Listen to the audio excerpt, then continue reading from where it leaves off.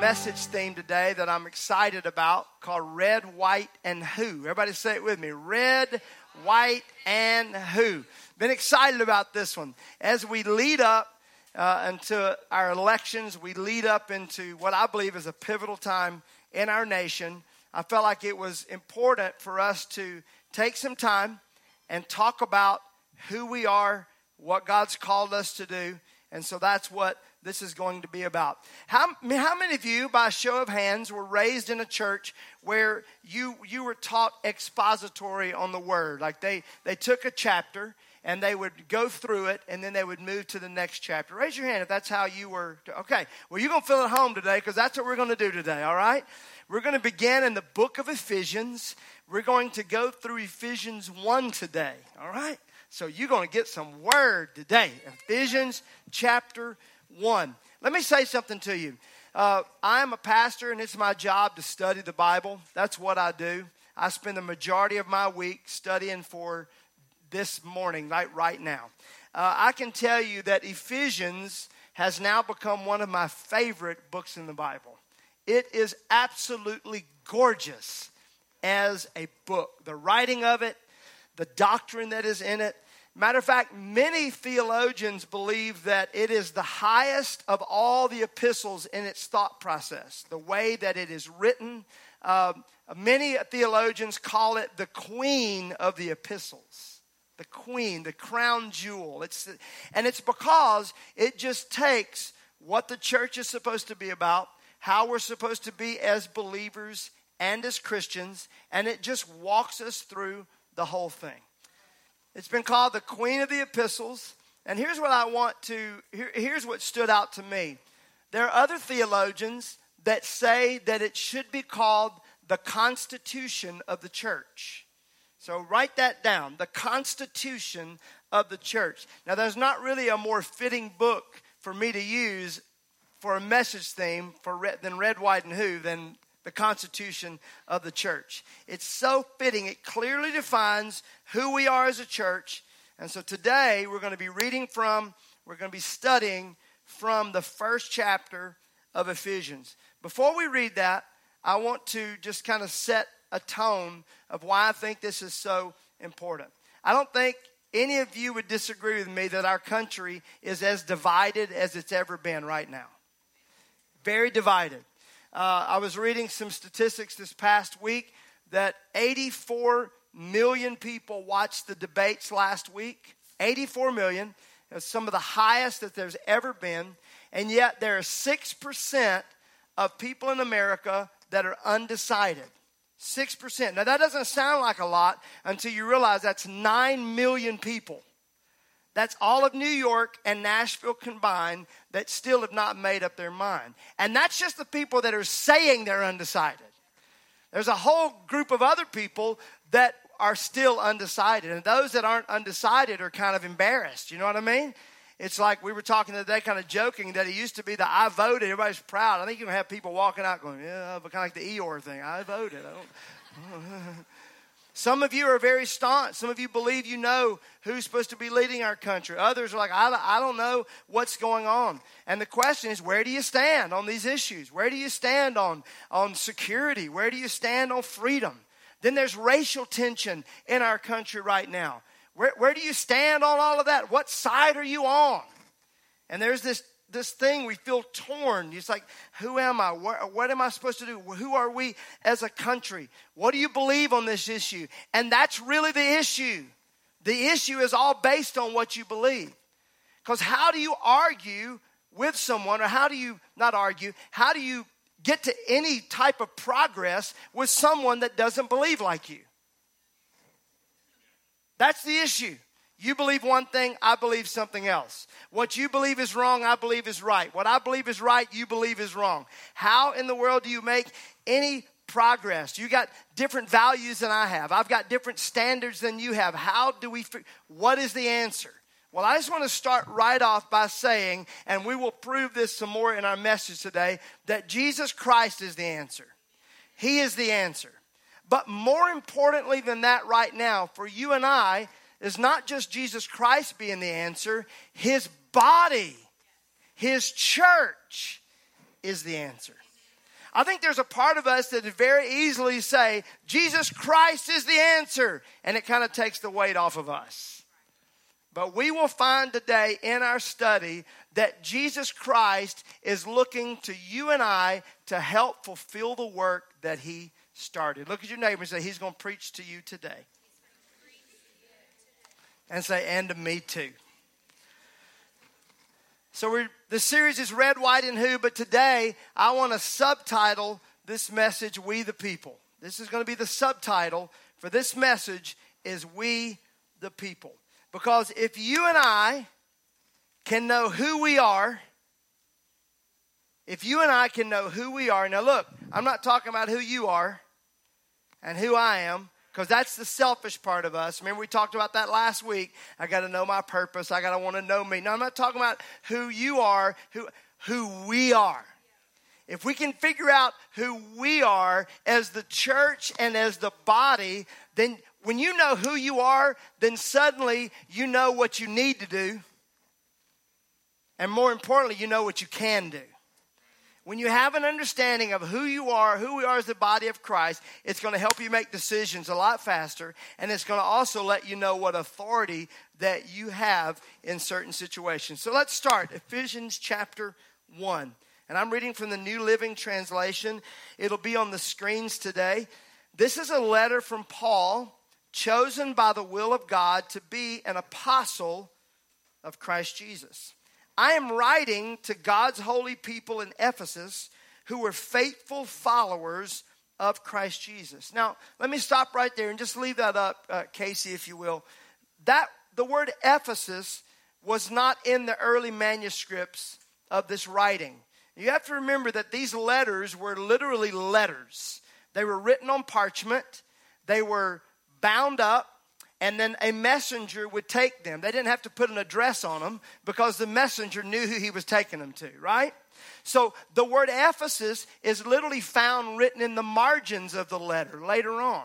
So a messenger was carrying it, and then at some point along the way, someone wrote this to the church of Ephesus. Now, some theologians believe that was the first time it showed up. Others believe that it made its way. Many theologians believe that this book was written to be read to every church in every city. It was supposed to make its way to every single church. So the word Ephesus, many people believe also that this could be the lost letter to the church of Laodicea, which is a whole other study that is powerful, incredible. Because remember, Laodicea is the last church age, which would be us, right here. But that's for another sermon at another time. Verse 2, may God our Father and the Lord Jesus Christ give you grace and peace. I could just stop right there and receive that, right? All praise to God, the Father of our Lord Jesus Christ, who has blessed us with every spiritual blessing in the heavenly realms because we are united with Christ. Even before he made the world, God loved us and chose us in Christ to be holy and without fault in his eyes. Remember, we're finding out who we are as a body, as a church. God decided in advance to adopt us into his own family by bringing us to himself through Jesus Christ. This is what he wanted to do, and it gave him great pleasure. Before he created anything, before he spoke anything out of his mouth, before the stars, before the sun, before the trees, before the plants, God, the Bible says, God loved us and God chose us. Then it says he adopted us in advance. We have a church, in our church there are a number of families that have adopted. And sometimes adopted children can have a stigma, and they can. But I always say about adopted children, you got picked. You got picked. Somebody picked you out and said, I want you. This is what happens with you and I. We were chosen by him in advance. Not like when you go to go pick out a dog, and you try to find that cutest one, No, sight unseen, went ahead and picked us out, and we were chosen in Christ Jesus. And that's the key to this whole thing. We were chosen in Christ Jesus. As a body of Christ, we were chosen by him in advance. I also love this. It says it's what he wanted to do. It was his, not what he had to do. How many of you know there's a difference in being wanted and being needed? There's a huge difference in that. He said, I want you. And my favorite passage in this is that it gave him great pleasure.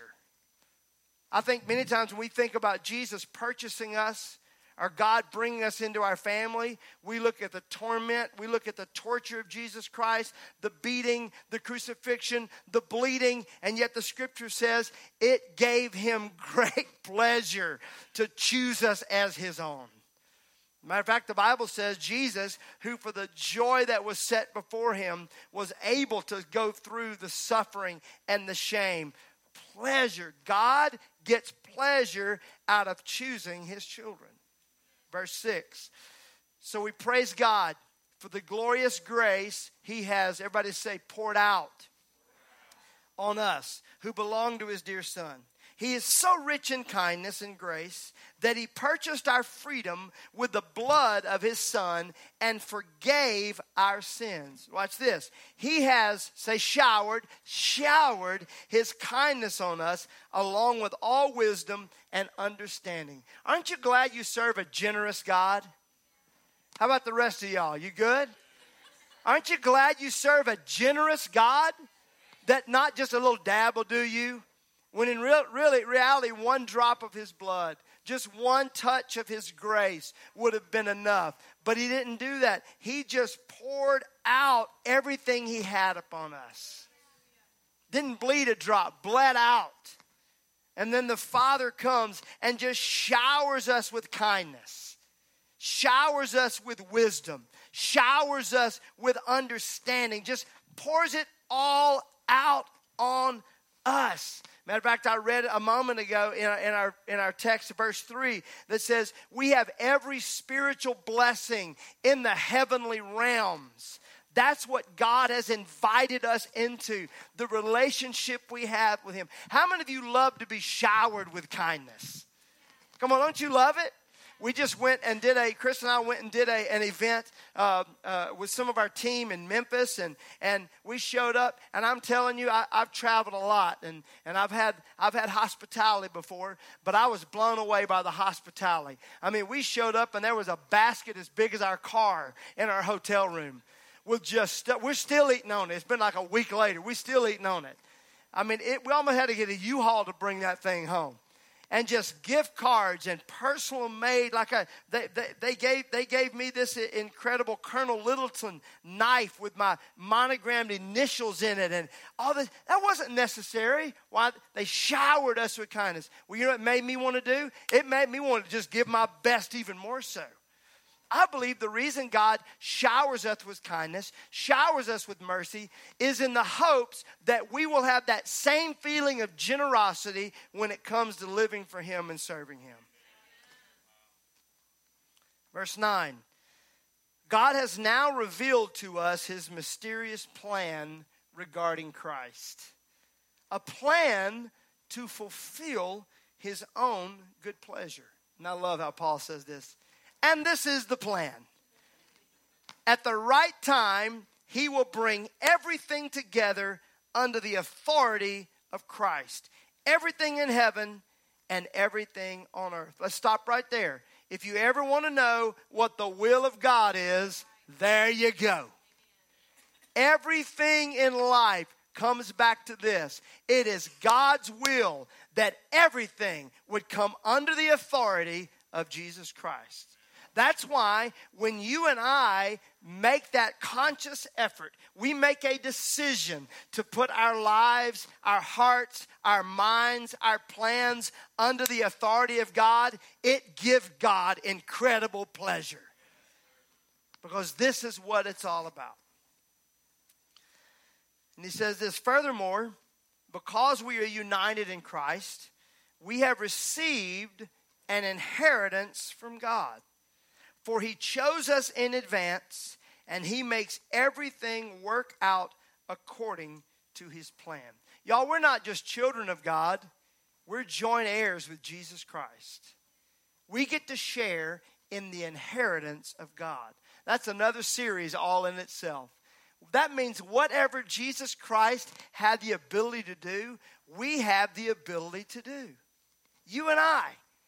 Anything that Jesus ever did in his earthly ministry can be found in the gifts of the Spirit. And those are ours. They're a part of our life. Everything that Jesus Christ has, we have access to. He did not just bleed and die so we could get by. You know what I mean? That kind of rhymed. I kind of like that. He bled, died, was resurrected so we could walk in the same authority that he walked in. He said he chose us in advance and he makes everything work out according to his plan. I don't know if you know this, but God does have a plan. God thinks strategically. He knows where he's going. He knows what he's doing. And so I think, and we get this question a lot, what do I do? Like what am I supposed to do if I don't know who to vote for? What am I supposed to do if I don't understand you got to remind yourself, God's got a plan. God knows what's up. Look at this, Psalm 75:7. It is God alone who judges. He decides who will rise and who will fall. Acts 17:26. From one man, God created all the nations throughout the whole earth. He decided beforehand when they should rise and fall, and he determined their boundaries. Romans 13:1. Everyone must submit to governing authorities, for all authority comes from God, and those in positions of authority have been placed there by God. So let me say something to you. Whether you are decided or undecided, whether you are embarrassed or indifferent, I'm going to tell you right now, vote your conscience, make the decision on what you feel in your heart, and then leave the rest up to God. He makes the final decision. It's our job to do what we feel like we're supposed to do and then watch God work the thing out. Thank you for that one. I didn't say it, he said it. Do what you know to do. Do the best you know to do. Stay within what God is saying as a believer, as a Christian, and then watch God begin to do the work. Because I'm going to tell you what, even if the wrong person gets voted in, the Bible says he will take what was meant for evil and turn it around and use it for good. All right, God's got this thing. God's purpose, verse 12. I know you're not supposed to talk about politics or religion, and we're doing both all at the same time, okay? But I'm not critiquing your songwriting, so we'll be all right, okay? As long as you don't mess with that, everything's good. God's purpose, verse 12, was that we Jews, Paul is writing, he says that we Jews were the first to trust in God, in Christ, would bring praise and glory to God. And now you Gentiles have also heard the truth, the good news that God saves you. And when you believed in Christ, he identified you as his own by giving you the Holy Spirit whom he promised long ago. First of all, let me jump back up to the Jews and Gentiles thing. We're going to discuss more of this next week when we dive into Ephesians chapter 2, because he really talks about that extreme separation between the Jews and the Gentiles. And I think it's going to answer some questions for us when it comes to how divided we are as a nation, how divided we are as a church. He gets into this. So I want you to parlay that to next week, okay? Just shove that over. We'll get into that next week. Matter of fact, this week, if you want to do some homework, go ahead and read Ephesians chapter 2. Then you'll be fired up and ready. You can quote it with me as I read it, okay? He said, you Gentiles have also heard the truth, the good news that God saves you. And when you believed in Christ, he identified you as his own by giving you the Holy Spirit whom he promised long ago. The Spirit is God's guarantee. Remember, we're talking about who we are as a church, who we are as the body of Christ. The Holy Spirit is God's guarantee that he will give us the inheritance he promised, and that he has purchased us to be his own people. He did this so we would praise and glorify him. Not only does God shower out his grace, he has shed his grace on thee.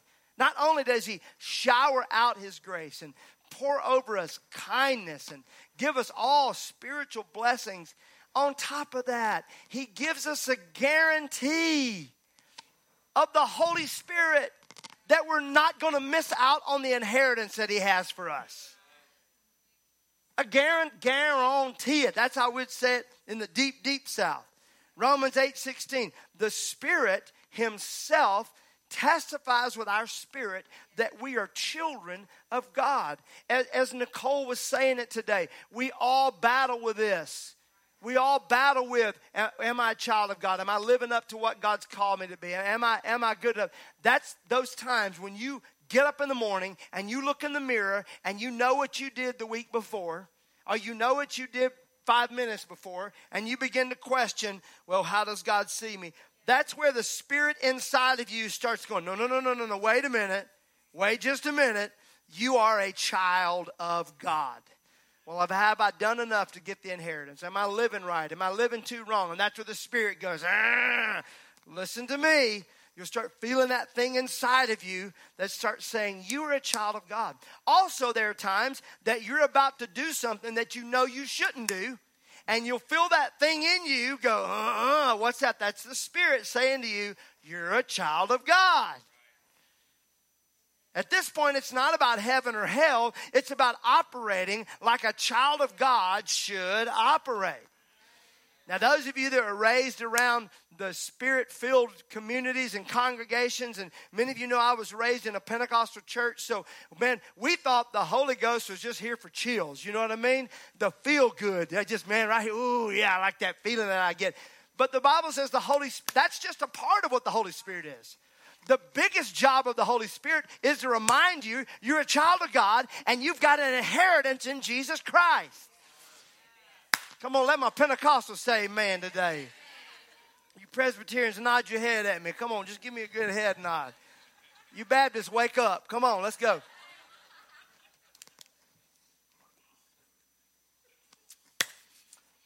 Everybody say guarantee. That word guarantee is also translated down payment or deposit. Or one translation says engagement ring. The Holy Spirit is an engagement ring. It is a down deposit that says, I will not leave you helpless. I'm here with you. I'm walking you through this. You're not by yourself. And I'm leading you and guiding you into all truth because I want you to have the inheritance that Jesus Christ gave his life for. Just a taste. And if you, man, don't you love God and love his presence and love the Holy Spirit? Don't you love that feeling that you get? That's just a taste. That's just a taste of what he has for us. Verse 15. Ever since, I read this morning and I got teared up. Because as a pastor, this is how I feel. Paul said, ever since I first heard of your strong faith in the Lord Jesus and your love for God's people everywhere, I have not stopped thanking God for you. And I pray for you constantly. When I read that again this morning, as I was going back over it and just rereading chapter 1, getting it in my spirit and my heart, I felt the same way that Paul felt. When I hear these reports of our gatherings and people's lives being changed and transformed, and I see what God's doing in your life. And we got texts and emails this morning from people that are on their fall breaks and on vacation, and they're sending back texts saying, I'm so thankful for what God's done in my life through this church. This is when I feel this way. I thank God for you. I thank God for you. I thank God for your faithfulness. I thank God that you as a church would want to be a part of planting another church in Spring Hill. I thank God for that. Love that. And he said, I have not stopped praying for you. I pray for you constantly. And here's what he's praying. Asking God, the glorious Father of our Lord Jesus Christ, to give you spiritual wisdom and insight so that you may grow in your knowledge of God. That's my prayer for you. Spiritual insight, that you may grow in your knowledge of God. I pray that your hearts will be flooded with light so that you can understand the confident hope he has given to those he called. His Holy people who are his rich and glorious inheritance. Everybody say inheritance. Do you notice what's happening here? We're just talking about the Holy Spirit is leading us to our inheritance. And yet the scripture says that we are God's inheritance. I've never thought about what God inherits, because God's got everything, but he didn't have you. And you are what he wants more than anything. Write this down. Souls are God's inheritance. They're what he wants more than anything. The hearts of people, the love of people, the admiration, the adoration of people. This is what God wants more than anything. I got to tell you, I'm convicted many times when I feel like that we keep numbers. It's what we're supposed to do. We keep numbers of attendance and how many people made fresh starts and how many people have gone through intro. But I think there are times that we can begin to kind of judge our success on that. Or, man, we're doing great as a church. And that's when I can hear the Lord say, those numbers aren't for you, son. Those numbers are for me. That's not a sign of something you're doing well. That's a sign of something I'm doing well. They're my inheritance. I was convicted several months ago because I would share with our team that was serving. I'm saying, you're serving. And man, this many people gave their heart to the Lord. Thank you for serving. And the Lord said, you don't serve for that reason. You serve because you get to serve. That's why you serve. That's why you serve in the house of God. That's why you give. It's not so you can say, we had 17 people give their heart to the Lord. Well, that's awesome, but that's not why you give and serve. That's not our reward. That's his reward. We didn't bleed and die and suffer and give our life. He did that. He gets the reward. Now I want you to look at your neighbor and say, you are God's inheritance. How many of y'all are still believing in that rich uncle that you never knew about? Huh? Come on now. Gonna get that letter in the mail. I didn't even know. I've got this running thing that I do, and someone hears my name, because Ragsdale is not that common, and they'll say, oh, I know a Ragsdale. Do you know so-and-so Ragsdale? And my first question is, are they rich? I don't care about knowing them then, because they're probably going to want money from me. I don't want to know them. I got enough Ragsdales in my life. You are God's inheritance. Now stop and think about that. Marsh, think about that, man. Think about that, Ben. Who else can I pick on? Come on, Coach, think about that. That's what I'm saying. You, if that doesn't make you want to stand up strong and take care of your body and take care of yourself and live a good life, we are his inheritance. Remember, if we know who we are, we're going to know what we can do. And we're going to know what we need to do. Verse 19. I also pray that you will understand the incredible greatness of God's power for us who believe him. This is the same mighty power that raised Christ from the dead and seated him in the place of honor at God's right hand in the heavenly realms. Wait just a minute. First of all, he didn't just give his life for us. He turned around then and gave his life to us. Think about that.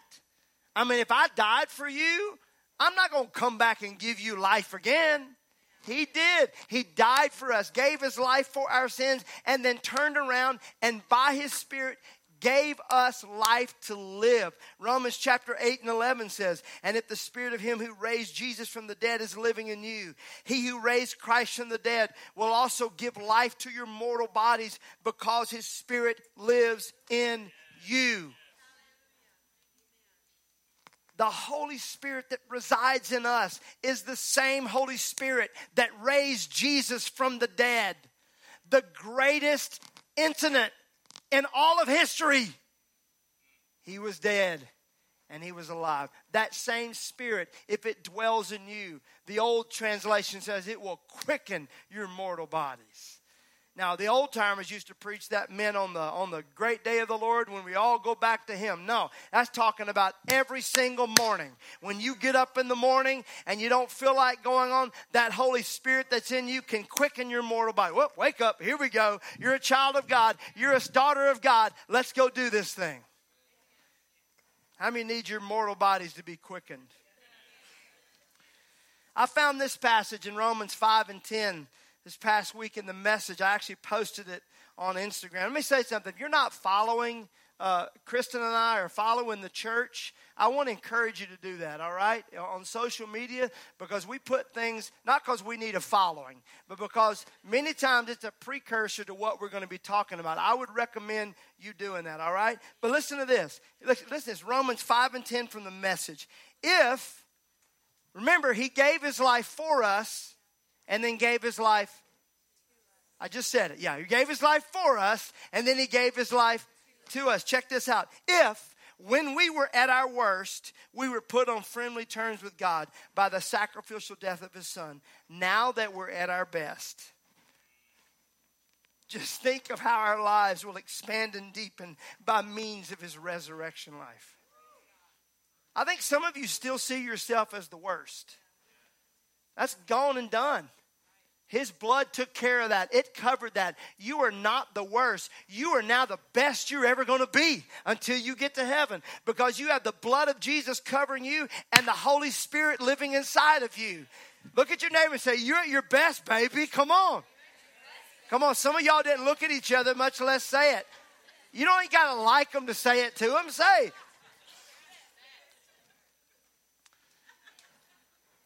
everybody good? Let's close it out.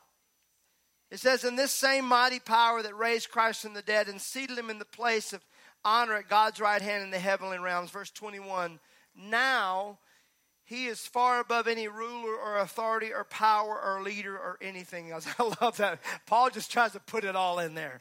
Any ruler, authority, power, or leader, or anything else. Not only in this world, but also in the world to come. And God has put all things under the authority of Christ and has made Him head over all things for the benefit of the church. How many believe that? Come on, how many believe that Jesus Christ has been given all authority? Philippians says, because He was dead, buried, resurrected, therefore God has given Him a name that is above every name, that in the name of Jesus every knee should bow.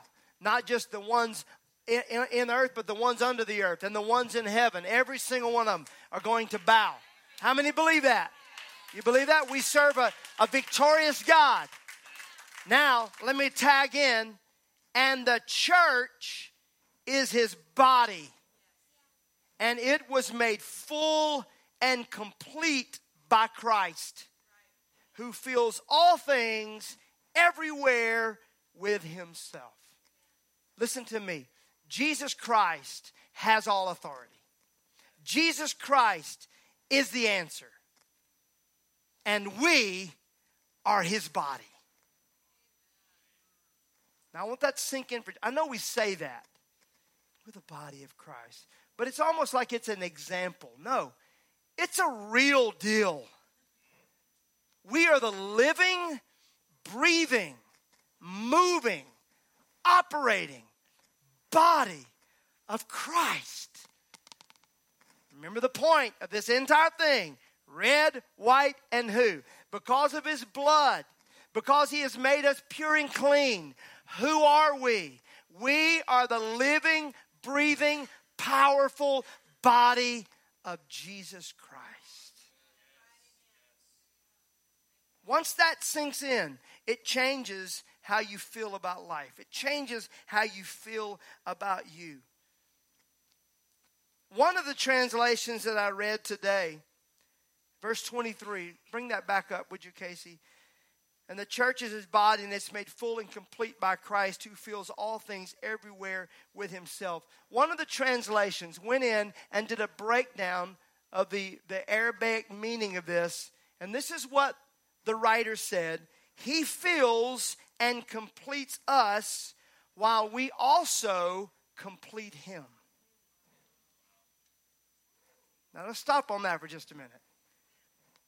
He fills and completes you while you and I are also completing him. When Jesus Christ said, "It is finished," what he said is, "I'm done. My work is done. My work is done." And then he looks at his disciples and he says, "All power has been given unto me in heaven and earth. Now you go," remember last week, "now you go. I want you to disciple and baptize and teach and go, go, go, go." I think it's so easy for you and I just to say he has all authority, he is the answer, and not realize that he has given us, his body, all authority, and he has called us to be the answer.